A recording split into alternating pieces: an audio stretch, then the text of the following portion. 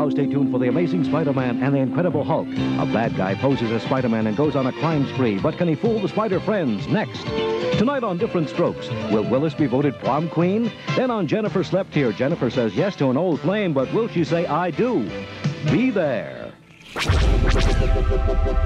This podcast is part of the Red 5 Network. For more Red 5 Network podcasts, visit red5network.com.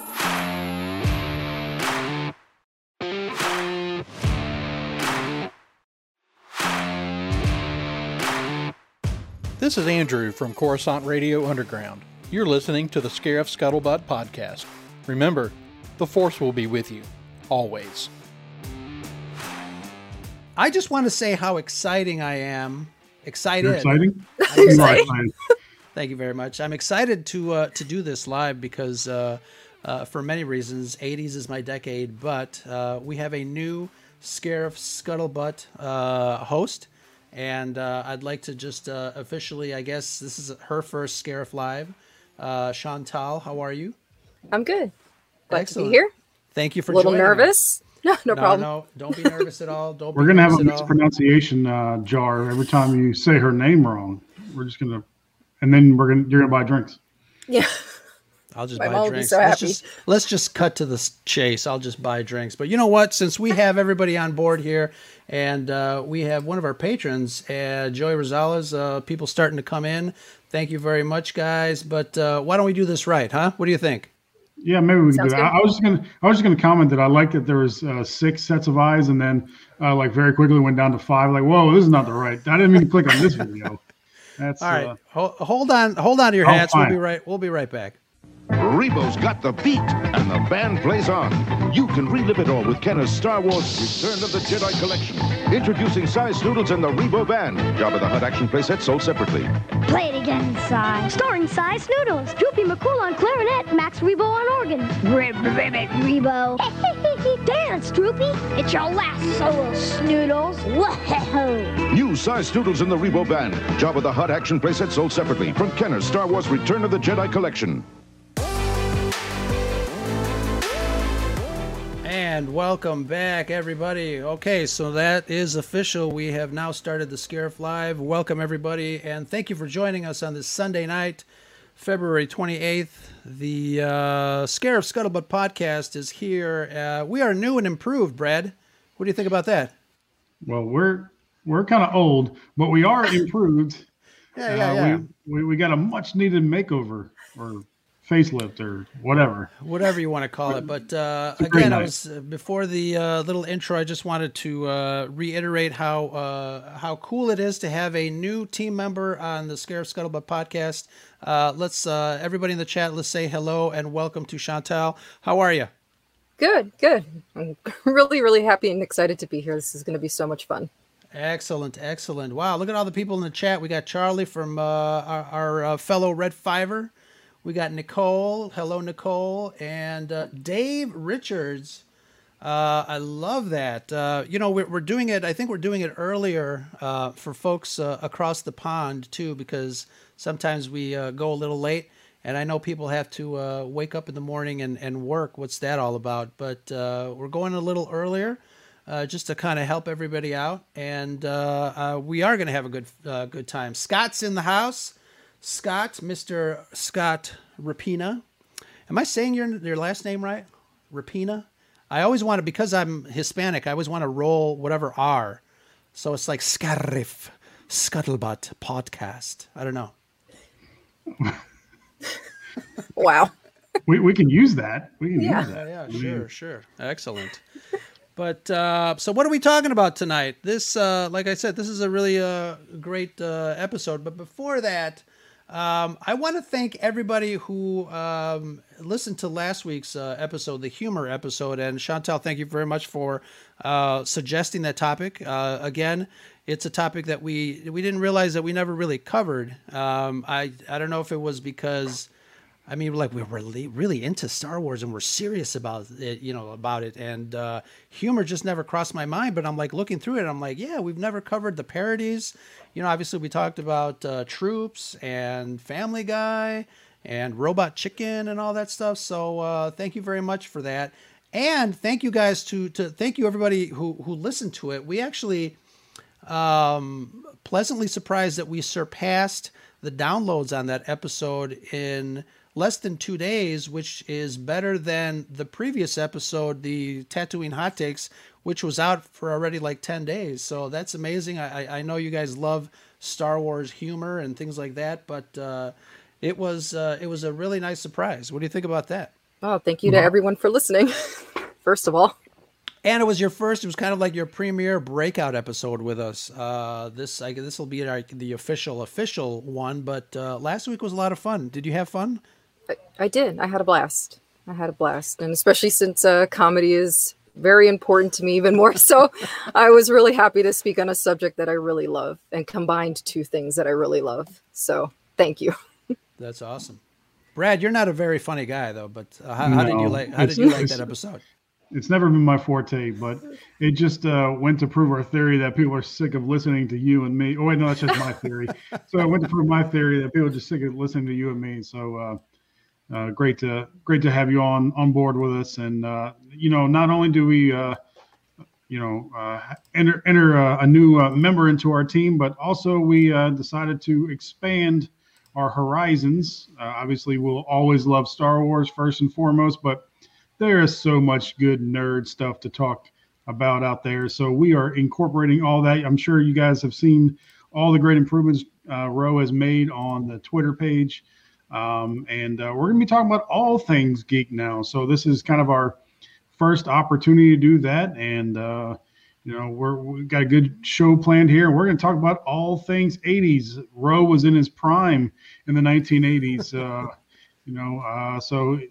He's an expert on the decade, and obviously for movies, I think that was really the golden years these days for nerddom, at least.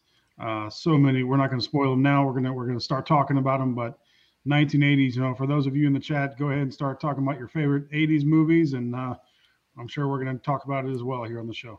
Excellent. I noticed a while ago some people were asking folks on Twitter what their favorite movie poster was, and I just wanted to mention that, who was it that, let's see, favorite movie posters, Blast Point's podcast put up their favorite movie poster, and it was a movie that was right up your alley, Brad. It was the Return of the Jedi poster where Luke is holding the lightsaber straight up. Really great image. Obviously, one of the Star Wars movies from the original trilogy that was your favorite. But let's go around the table here and find out what your favorite movie posters are based on that post. Ooh. Wow. And then let's narrow it down. Let's keep it to the 80s movies. I was about to say Alien, but that I think that was late 70s actually, the first one. I think that was 79. The sequel was in the 80s. Yeah. So I would have guessed wrong. You're talking about the one with the egg? Yeah. In space, no one can hear you scream? Uh-huh. Right. There you go. Yeah. That was one of my favorites. Oh, man. Favorite poster. Well, if you get the Return of the Jedi early enough, you could get it before they actually changed the name of the movie, because it was originally Revenge of the Jedi. Mm-hmm. So, that's a collector's item if you can get your hands on that. It's probably reprinted by now. Many times over. I'm going to have to go, I'm going to have to go between two of my loves. So probably the Empire Strikes Back poster. My girl. And because he will always be the love of my life, the 1989 Batman. I love just that symbol, just nice and simple. You know who it is. You always know who Batman is. Yeah. So yeah, those are probably my two.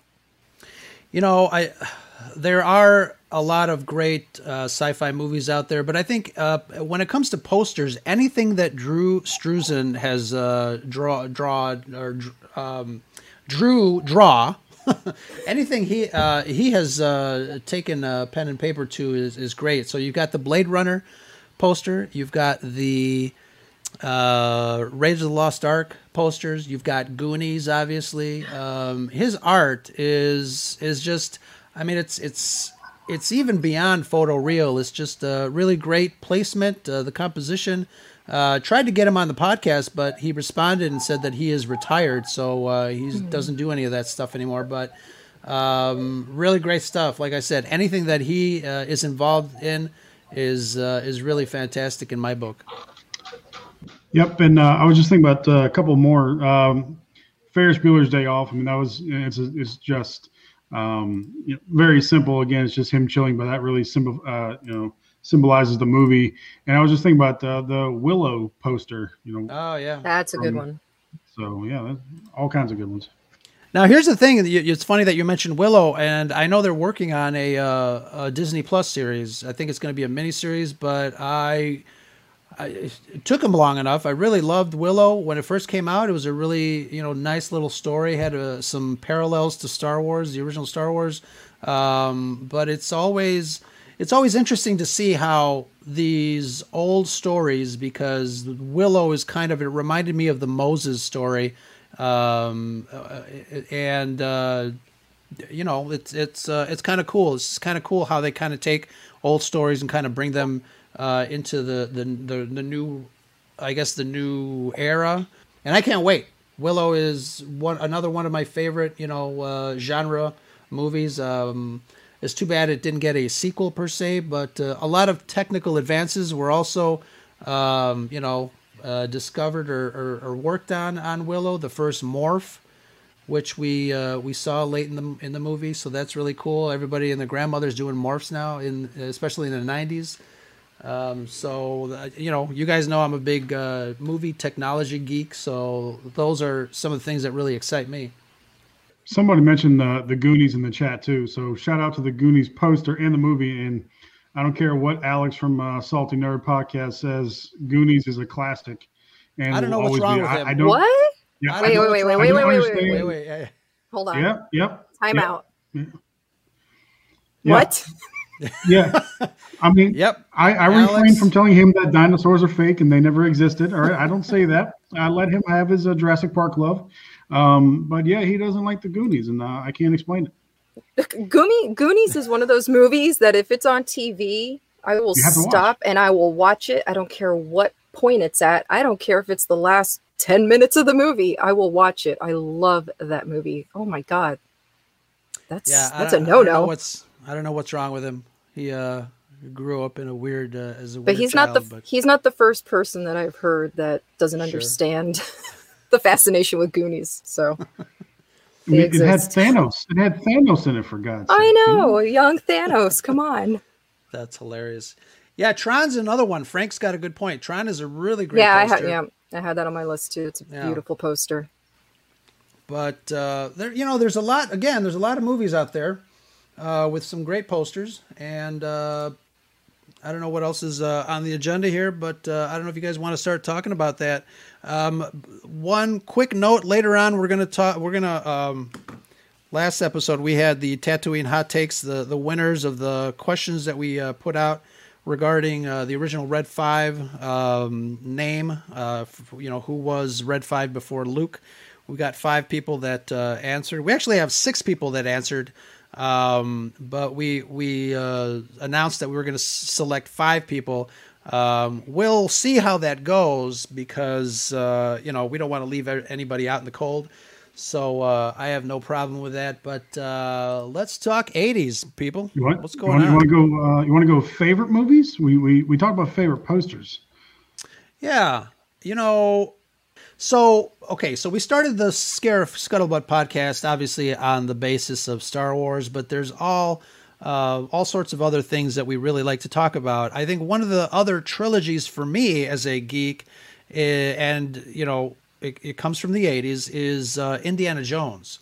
I think my friend and I, we probably quote as much Indiana Jones in our daily lives, probably as much as Star Wars, but it's another thing that I love talking about. I love Harrison Ford, obviously in Star Wars, but he's equally incredible in Raiders of the Lost Ark and the Indiana Jones films.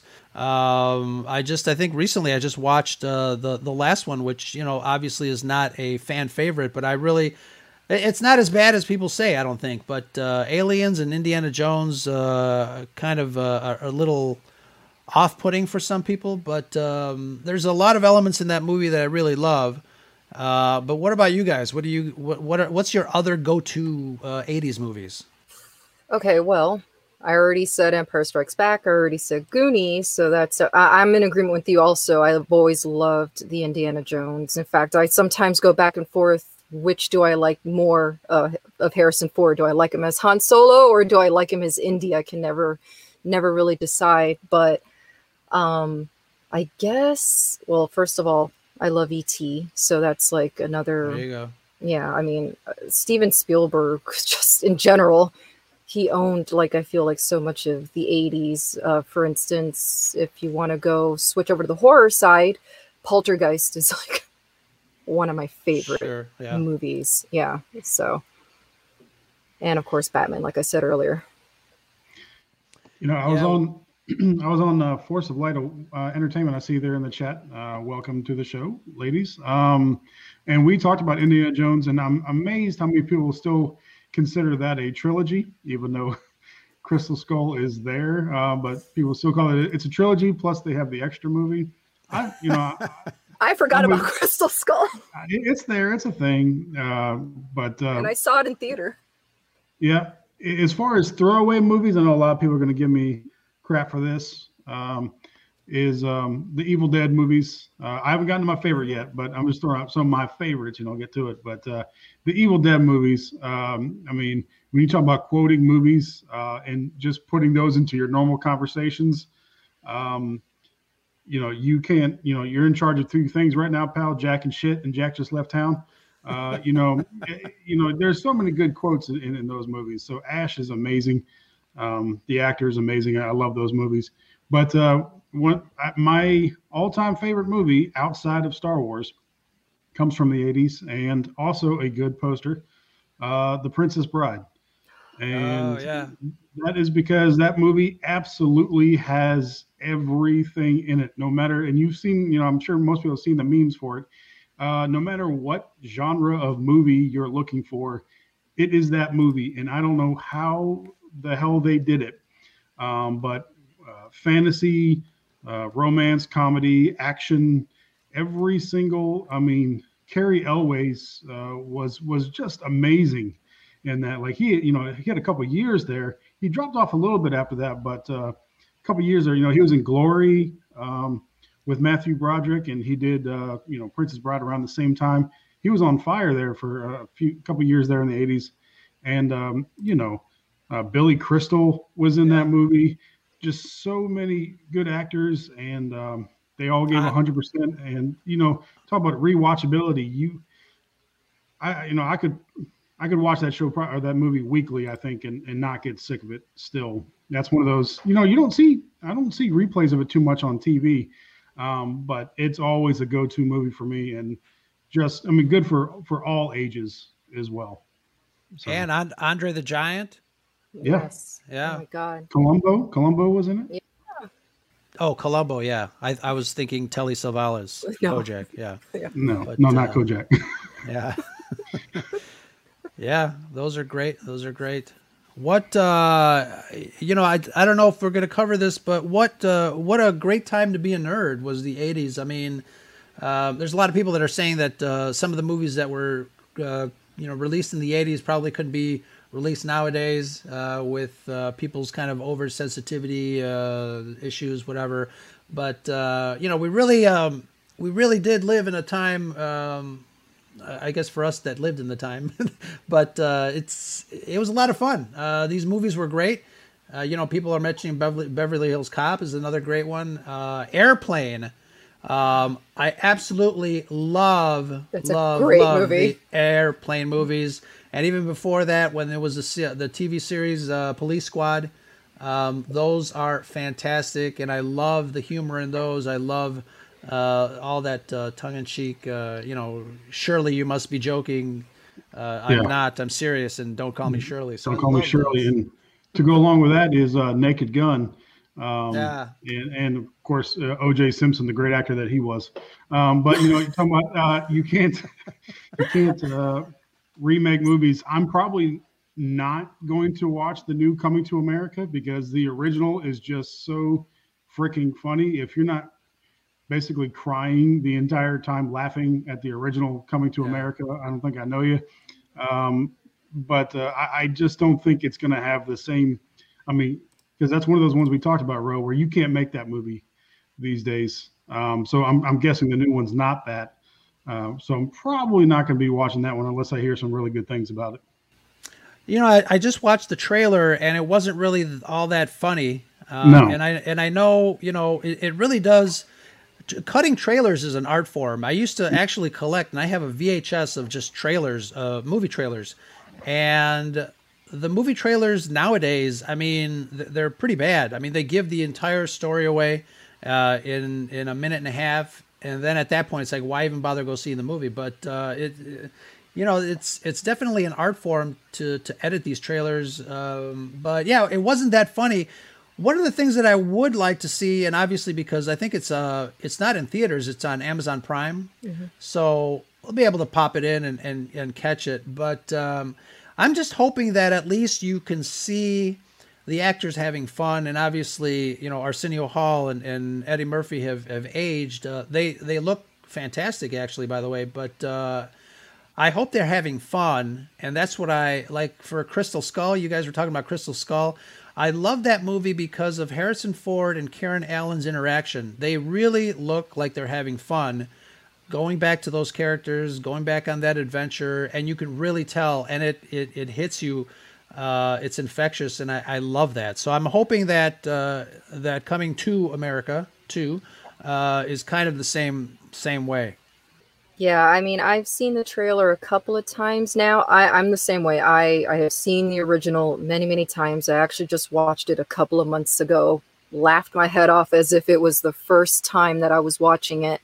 And I personally didn't have a problem with the trailer. I'm still somewhat looking forward to watching the movie, kind of for the same reason. I just want to see these characters getting back together kind of thing. But of course, as soon as I saw, obviously, that it wasn't going to be rated R like the original already, I was like, well, you know, I understand things have changed and I get it. Believe me, that movie for sure, if you played it now, I mean, the shock value would be insane. But, you know, I'm still going to watch it because I watch everything. So, but yeah, we'll have to circle back on that one. Mr. T will return after these messages. Now, it's here. The excitement, the adventure of a new force at breakfast. We'll call them C-3POs. New C-3PO cereal from Kellogg's. Twin rings, phase together. For 2 crunches in every 00. A delicious part of this nutritious breakfast. Now you can experience the taste of Kellogg's C-3POs. A crunchy new force at breakfast. May the force be with you. We now return to The Amazing Spider-Man and the Incredible Hulk.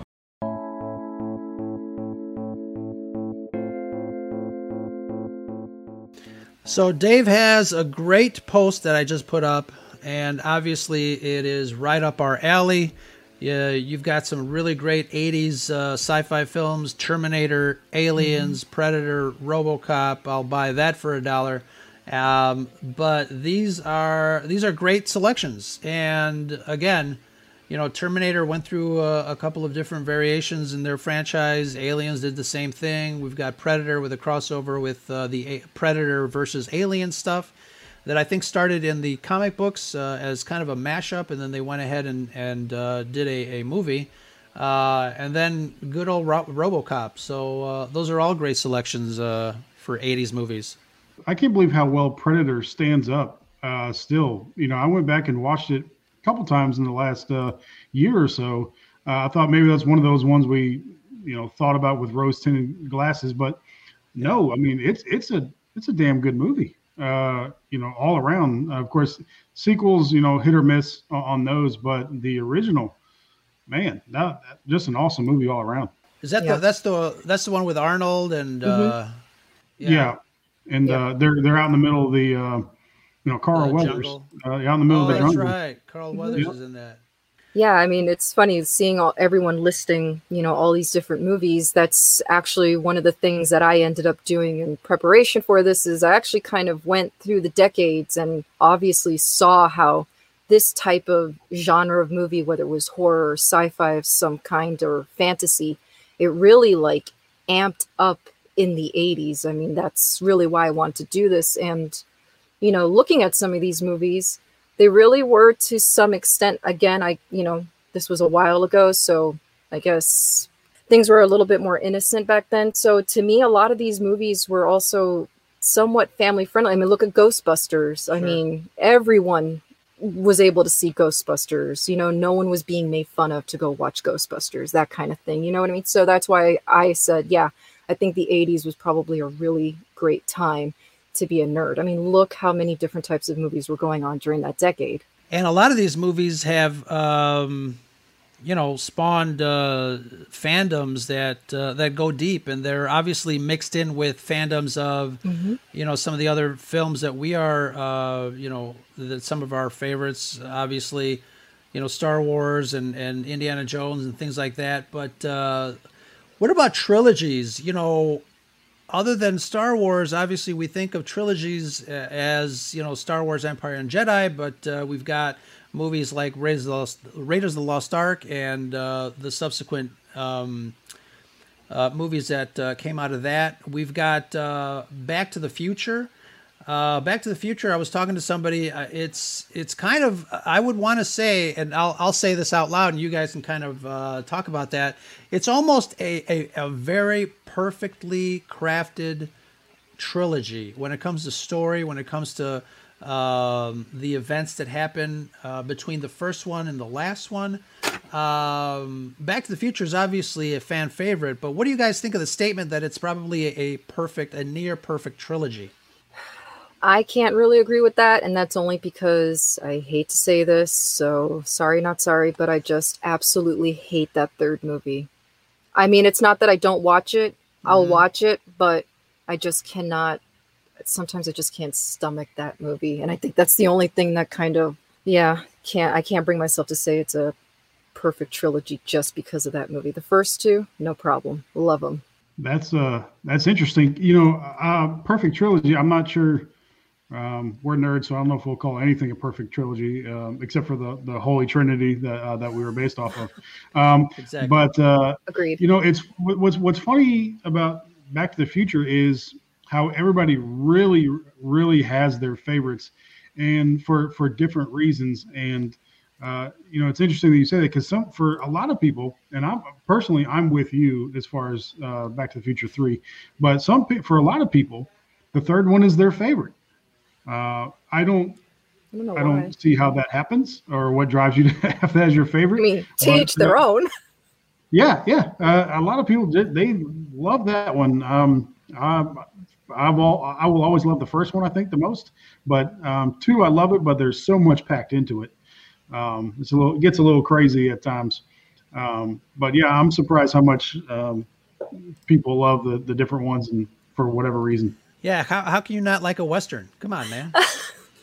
And time traveling trains. Yeah, it's the same thing with me with Alien, and I know the ladies of Force of Light just they're doing a watch on the Alien movies, but the third one I can't remember, and I don't even remember how many Alien movies there are. I know it was the third one with all the bald. Everybody was bald, right? I thought that was that the Alien Resurrection. That might be the fourth one. Fourth one? With Winona Ryder? I don't even know. Oh, yeah. Again, it's one of those things that I lost track. Honestly, really lost interesting. I barely like the second one, and a lot of people say the second one is superior to the first one, and I actually kind of disagree with that. Yeah, I didn't like the second one. It was too... I liked the first Alien because it felt more like a horror movie, and it felt more tense. And then they flipped the switch with the second one, and it became more of an action movie. And to me, that wasn't as thrilling for me. It kind of lost that that spooky factor. I do remember liking the second one a little more than the original one for different reasons. And I think you're right. The first one was more horror. Mm-hmm. The second one was a little bit more, sci-fi, adventure-ish. But you had Ridley Scott on the first one, but right. What's his name? Titanic guy on the second one. Yeah, that's why it switched. So I think that that's why you can definitely tell the difference in flavor there. Which I remember remember reading. Yeah, I remember reading. That's why it made it difficult to follow the action and characters because everybody looked the same, and it was confusing. Wasn't she a cyborg or an android in that one? Or was that one? Well, she died in the first scene. Spoiler. Yeah. Okay. Dave also. Not to switch gears totally off. Well, yeah, I guess to switch gears off trilogies. But Dave mentioned all the different directors that we had in the 80s and how good of a job they did. He mentioned John Carpenter in there. And, I'm not one for conspiracies, Ro. You know me. Not at all, Brad. Everything that I see on the mainstream media. But I just want to put it out there. John Carpenter's They Live from 1988. It's a classic. I don't care who you are. Put on the damn glasses, you got to put on the glasses. And that's right. So if you don't know what I'm talking about, if They Live doesn't mean anything to you, then turn us off. No, wait till we're done and then go watch They Live. Let me get a nice shot of your face, Brad. Oh God. Oh my God. Yeah, see? Totally. I see it, brother. I have come here to chew bubblegum and kick. And I'm all out of bubblegum.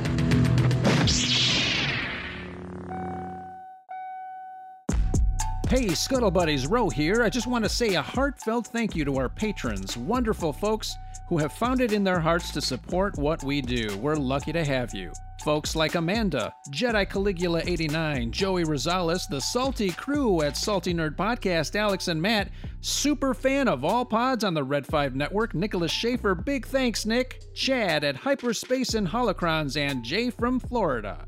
If you want to be even more involved in the Scare of Scuttlebutt community and feel like becoming a patron, we'd really appreciate it.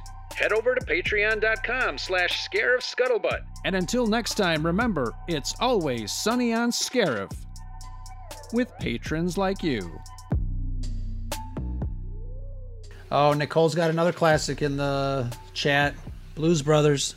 That was a major production here in and around Chicago. I think our revenue department is still kind of recovering from that movie. Yeah, nice little Star Wars connection there too. Carrie Fisher was in Blues Brothers, and Steven Spielberg made a little cameo there towards the end. That was a lot of fun. Carrie Fisher has so many good cameos that people don't even realize.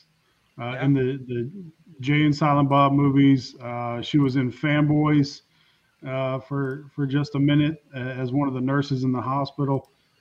And she's always just Carrie Fisher in those movies, which is awesome. Except for Jay and Silent Bob, where she was a nun.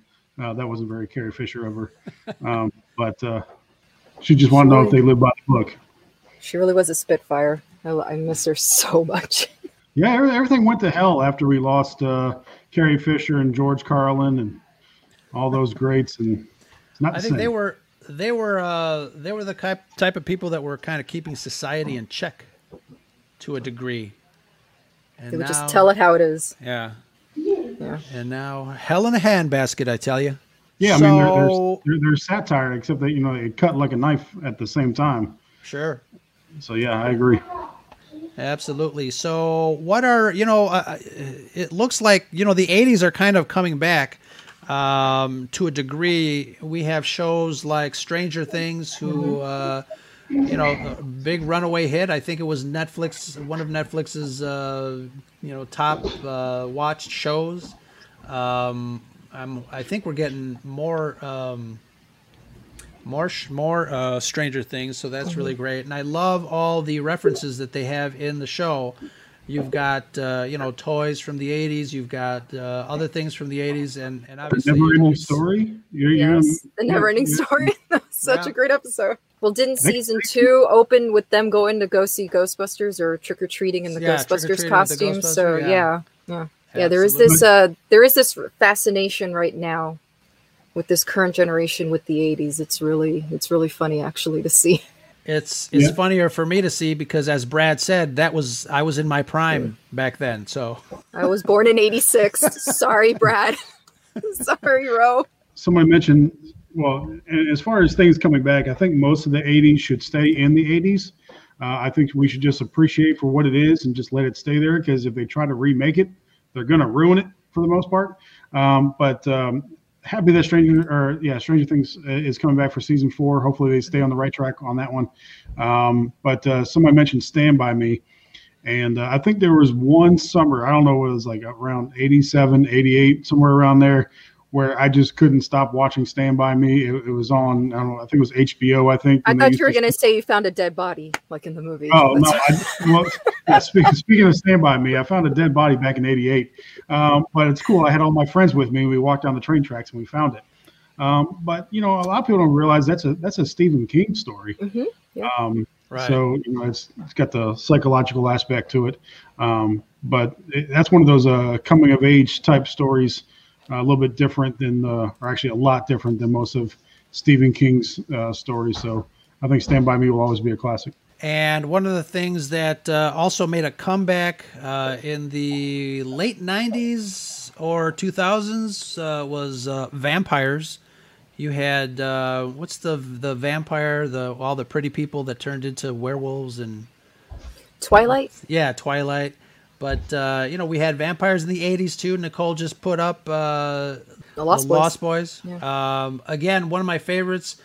The Lost Boys was interesting to me because it was very influential to me and my friends. We went around not claiming that we were the undead, but, trench coats were the big thing. So we all walked around with spiky hair and trench coats. Like 80s boots and trench coats and all that stuff. Vampires.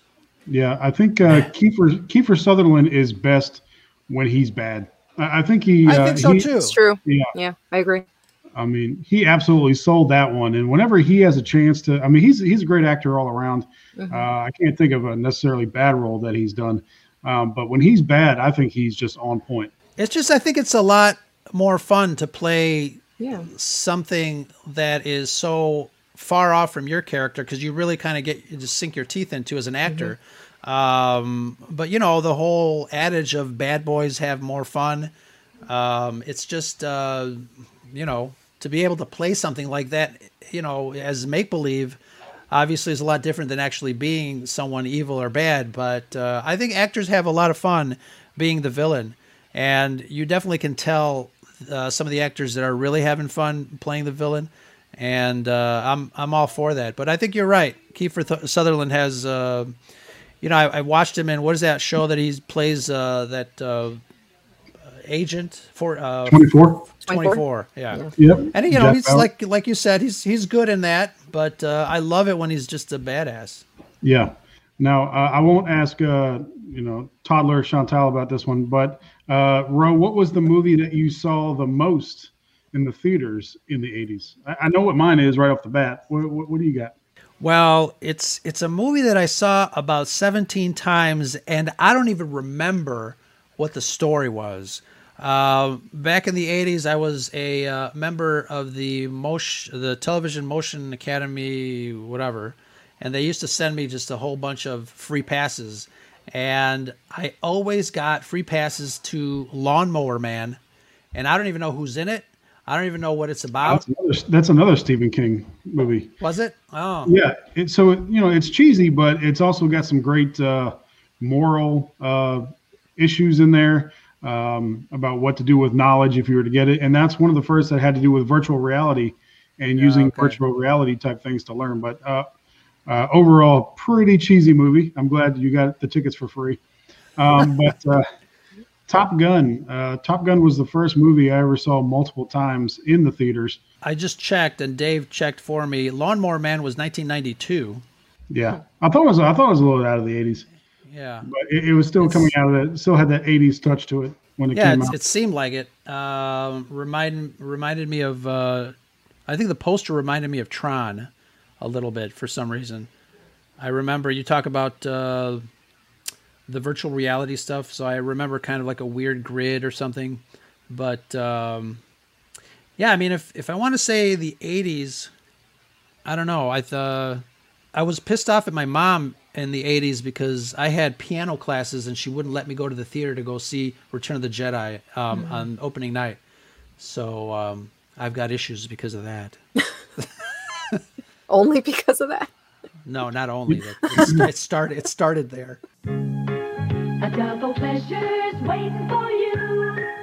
A double pleasure from Double Mint Gum. A double great feeling, making you realize Double Mint's the one for you. Double fresh, double smooth, double delicious to chew. A double pleasure is waiting for you. Double Mint Gum. A double pleasure is waiting for you. Double Mint Gum. You know, as far as different genres go, the 80s was also a great decade for war movies as well. You had Hamburger Hill, Full Metal Jacket, Platoon. So, you know, those all revisited Vietnam. You know, it was, you know, now, you know, depending on what year it was, 10 to 20 years, you know, outside Vietnam, so they could actually do some reflection on the war and what it meant and what it did to the guys that were over there. So those movies, especially, I mean, Hamburger Hill was just a pretty violent movie, but, you know, Platoon and Full Metal Jacket, those really delved into the psychological aspects of war and getting ready for war, and then what it did to you when you got back. I can't remember what year it came out. I think it's a late 80s movie, but Born on the 4th of July also revisited Vietnam and, you know, how people got treated when they got back. So a lot of good movies there in the war department as well. Yeah. It's funny they should mention that. I remember being on this war movie kick, and I remember Hamburger Hill and some of the other war movies. I even went back to see Big Red One with Mark Hamill, Luke Skywalker. That was another one that I actually bought on DVD because I have fond memories of seeing that movie, and I think that came out in 1980, and it was black and white, and I think we just started talking about that a while ago. But Apocalypse Now, obviously, Francis Ford Coppola, with a little help from Uncle George Lucas. Yeah, I was on a kick. You know, even went back as far as Bridge on the River Kwai with Sir Alec Guinness. I think he's in that. So I started watching all of those. Some John Wayne war movies. Trilogies. We didn't talk about Superman. Well, not necessarily a trilogy, but a series. Superman movies, and except for the one that nobody remembers. You know, for many years, I didn't even realize this movie existed, but the one, was it the third one with Richard Pryor in it? I knew you were going to bring that one up. Yeah, I'm like, wait, which one are you talking about? And I'm like, I remember the Sun guy, and I remember the first ones with Zod. No, the one with Richard Pryor. I'm like, what are you smoking, man? Quest for Peace, yeah. There's no Superman movie with Richard Pryor. Go back. Okay. Well, yeah, there is. That's hilarious. There's a reason why most people don't know about it. That was kind of awful. Was that the third one? That was the third one. Yeah. I'm sorry, Scott. Scott actually likes Superman 3. What I meant was it's a great movie. As like we said, to each their own. If that's your thing, that's your thing. You always wanted to fly, Kent. Now's your chance.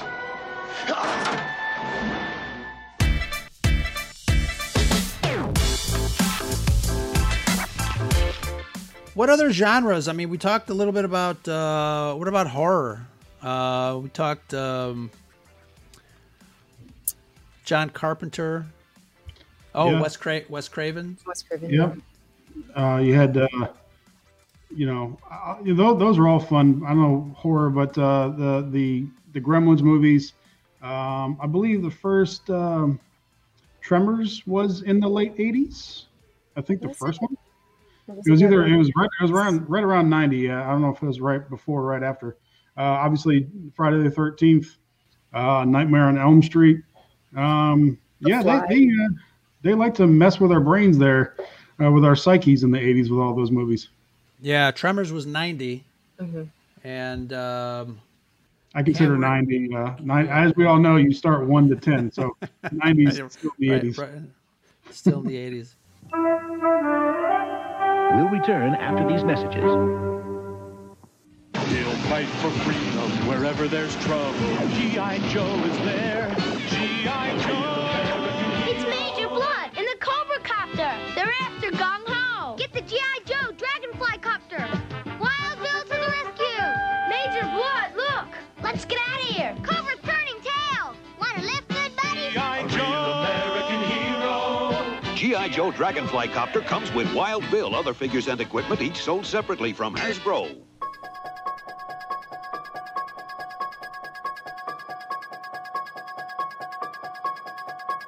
I was really into, like Nicole mentioned, the Halloween movies. I had a friend of mine, the guy that does the Sentry Mode voiceover, and my buddy, I grew up with him. We were really into Halloween and Friday the 13th and Jason movies. We used to chase the neighborhood kids with butter knives taped to a work glove. We would pretend we were Freddy Krueger. And chase the kids all over the neighborhood. It was a lot of fun, and parents really loved us. That's awesome. I would say those Halloweens around that time were pretty predictable. You were one of 5 to 10 characters, and Freddy and Jason being on top of those. And they, later in life, they became parodies of themselves. Obviously we've got Geico commercials that make fun of, hiding behind a barn full of chainsaws instead of the actual car that's running, in the barn to escape the big baddie. An actor we haven't talked about too much yet. I'm not sure why. Mel Gibson, whether it's the Lethal Weapon trilogy or however many Lethal Weapons they made, and the Mad Max. And those movies still, those were a couple that they tried to continue a couple years back, and those were entertaining in their own way. But yeah, Mad Max, those were some really fun movies. I remember watching the first Mad Max. Is this my imagination playing tricks on me, or was the first Mad Max in black and white? No, I don't think so. No, that would be your memory is in black and white, Ro. Right. No, it wasn't. It was Road Warrior. Or maybe my friend had a black and white TV, and that's what we watched it on. Yeah, I think that's what it was. Perhaps. Yeah. First one's in color for sure, yeah. Huh. Wow. Funny the things that you remember. Roe belongs in a museum. Slipping. Yeah, no, one of the things you wanted to talk about was the technology changes that we had over the years. You can see a huge difference how it changed, the difference in seeing a movie, or between 78 and 82, between ones you're seeing in the late 80s.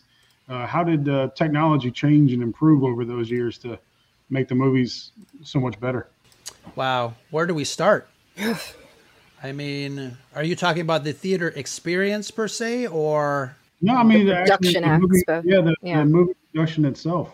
Well, obviously, Uncle George had a lot to do with that, both in the production of movie making and the theater experience with his standardization of theater sound through THX Labs. But yeah, I mean, it's one of the things that inspires me about George Lucas and ILM, all the wonderful technological contributions that George Lucas made to the industry as a whole. I think it enhances our experience as fans and moviegoers, both just watching the film and then experiencing it in the theater. I think it's you can't say enough about the work that George Lucas and ILM did for fans. Whatever side of the fence you are with Lucasfilm, I think you can never, overstate that fact. Definitely can't take that away from him. Stop motion was a big thing, at least in the earlier half of that decade. Is stop motion still being used at all, or is that just a relic? It seems like it's used rarely, just because it's such a process. And I think a lot of the stop motion is done as reference, and then it all gets scanned into a computer and smoothed out. When stop motion first happened, obviously you had the can never remember his name. Harryhausen. Is that the one for like Clash of the Titans, the one that did all those? Yeah, even Jason and the Argonauts. Yeah. So the stop motion was very choppy. You can tell that it was like frame by frame by frame by frame. And then you guys, you got the advent of the blurring between frames, which gave it a little bit more of a realistic feel when it comes to motion. And obviously, computer generation changes it all. But I don't know as far as traditional stop motion if they still do that. And obviously, with Jurassic Park, the guys over at ILM wanted to do the dinosaurs as stop motion. And then Dennis Muren came in and kind of screwed the pooch when it comes to stop motion and started doing all that stuff CGI, which again was another jump in technology when it comes to filmmaking and storytelling. Getting back to the Star Wars era, the Mandalorian kind of took some of the old school ways of shooting practical ships and multiple passes for the flyover instead of having to have done them in the computer, which I thought was great when I saw that sizzle reel and the ILM people were in the garage just making these machines to control the cameras to photograph an actual model of a ship.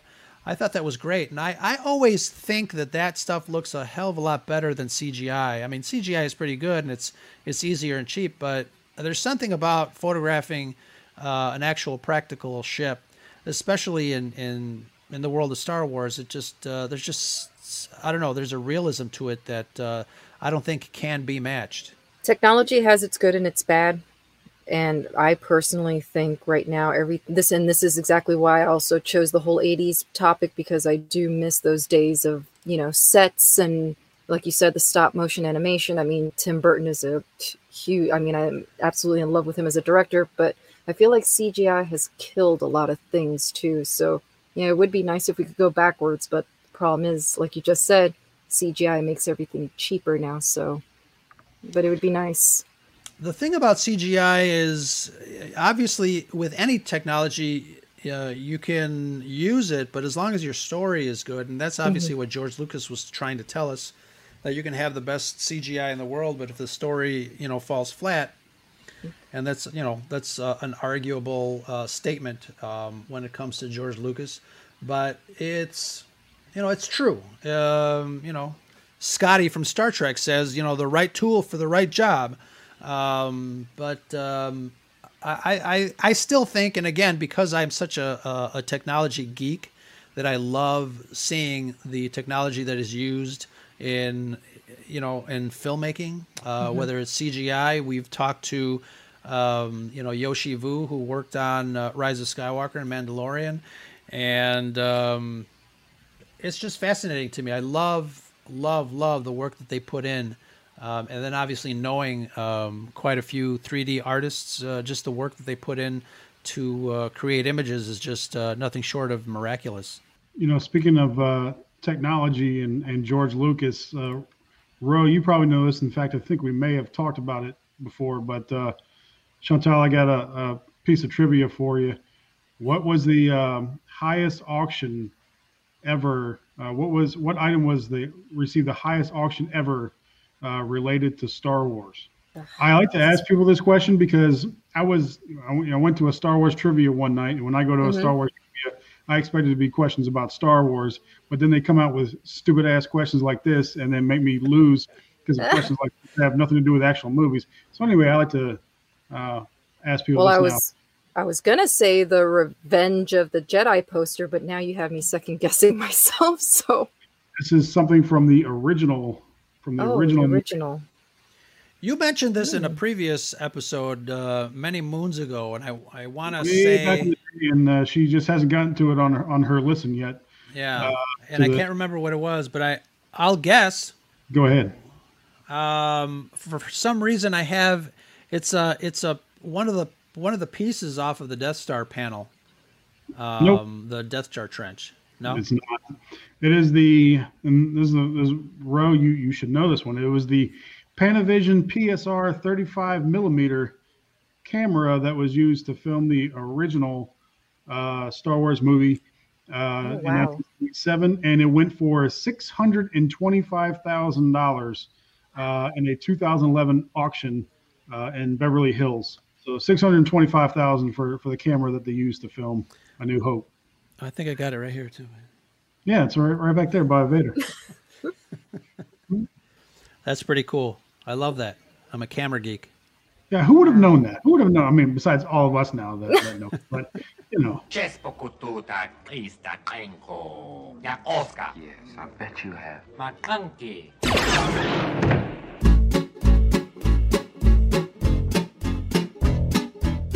And speaking of trivia, do you remember the question that I asked on last week's Tatooine Hot Takes? The one where I wanted to give away 5 Scarif swag boxes to some of our favorite listeners, or at least the listeners that bothered to answer the question and listen to the podcast. Yeah, that was also one that I did not know. Yeah, so I asked in last week's Tatooine Hot Take, what was the name of the previous Red 5 before Luke took over that designation? And Brad, you didn't realize that he actually had a name. You can see him in Rogue One, and I gave everybody a hint that obviously you can just plug in that question in Google and cheat if you want to, but definitely. So we did get 5 people that got the answer right. They were able to direct message me and post the answer on the Twitter there, and I just wanted to give them a shout out for listening, first of all, but also getting that right. And one of them is Vader Rapina. Let's see if he's still in the chat. He was in here a while ago. Scott, you are the winner of one of our Scarif swags. We also have Carl. He left because he had to go back to work. He lives in New Zealand, so the timing is a little off. And so is the postage, so I'm just going to send him an Amazon gift card. Because last time I sent him a poster and it cost me $6,412.58. Same as a Panavision PSR 35. Right, exactly. So those are the 2 people that won. We got also Nicole, Peace, Love, Star Wars. Thank you very much, Nicole, for answering that correctly. And Todd, over at WSTR Galactic Public Access, also gave us the correct answer. So I'll be sending him a little something. He's local, so he's in Chicago, so the postage won't be as much. And actually, Chantal, you also answered correctly before you were the co-host. I will exempt myself. So thank you very much. You answered correctly. We asked for 5, but we had 6 people answer it, and I didn't want to leave him out. Your buddy Frank Velasquez, Yay. Frank 402, also answered correctly, and want to make sure that we send him something out as well. So thank you guys for listening to that podcast episode and answering correctly. That is fantastic. I don't know the guy's name, Red 5, so I'm going to have to look it up real fast. Talk amongst yourselves. How you gonna ask a question and not know the answer? I mean, is that his? I wonder if that's his name in the credits. I figured his name was just gonna be Red 5, and I tell you, that guy had no courage under fire. I mean, he trailed off. Pedron Gall. Yeah, Pedron Gall. Maybe Alexander Freed mentioned his name in the novel, the novelization. I don't remember. Could be.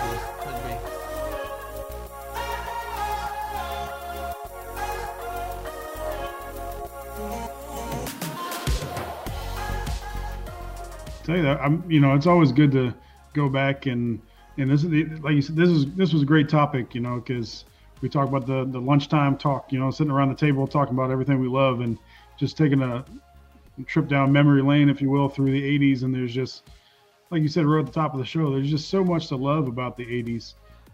Just so, and then, talk about spinoffs and stuff like that. How many of these shows made cartoons to follow? Like, I used to watch the Ghostbusters cartoon all the time. And, Saturday mornings, we just don't have Saturday mornings like we used to in the 80s. I don't even know what's on TV on Saturday morning, but between, the hours of 7 and 10, you're actually probably 7 to 11, you were in front of that TV watching cartoons, and then your mom made you do housework after that. But that time was sacred when you had your Cocoa Puffs and just the TV. So many good things to love about the 80s. And it's always good to go back and talk about them again.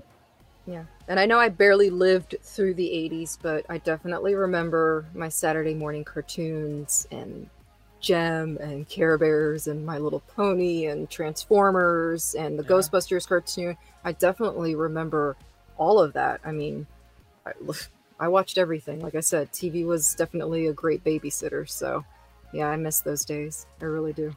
And we want to, talk about favorite movies, talk about Transformers. When somebody wants to talk about Transformers, the movie, there's nothing Michael Bay related to it. It's the original Transformers, the movie back from '85. And man, that's the first time I ever saw a Transformer die. I didn't know that was even possible, but within the first 3 minutes of that movie, a Transformer died, 2 or 3, in fact. And, so many voice actors in that movie. Leonard Nimoy was in that movie. Orson Welles was in that movie. So many great voice actors. And, it had its cheesy 80s, music in the background stuff. But as far as storytelling and just great action and adventure, that movie still holds up today. I still eat my Cocoa Puffs Saturday mornings. And again, thank you very much, Chantel, for coming on to the Scarif Scuttlebutt podcast with us. We're going to let you close out the show this time around. And thank you, everyone who was in the chat and joined us tonight. We had a great conversation. Thank you very much for your input. And keep those Tatooine hot takes coming. We might have changed our appearance a little bit, but we love those Tatooine hot takes, so keep them coming. Chantel, what do you got to say? And that's the Scuttlebutt. Awesome.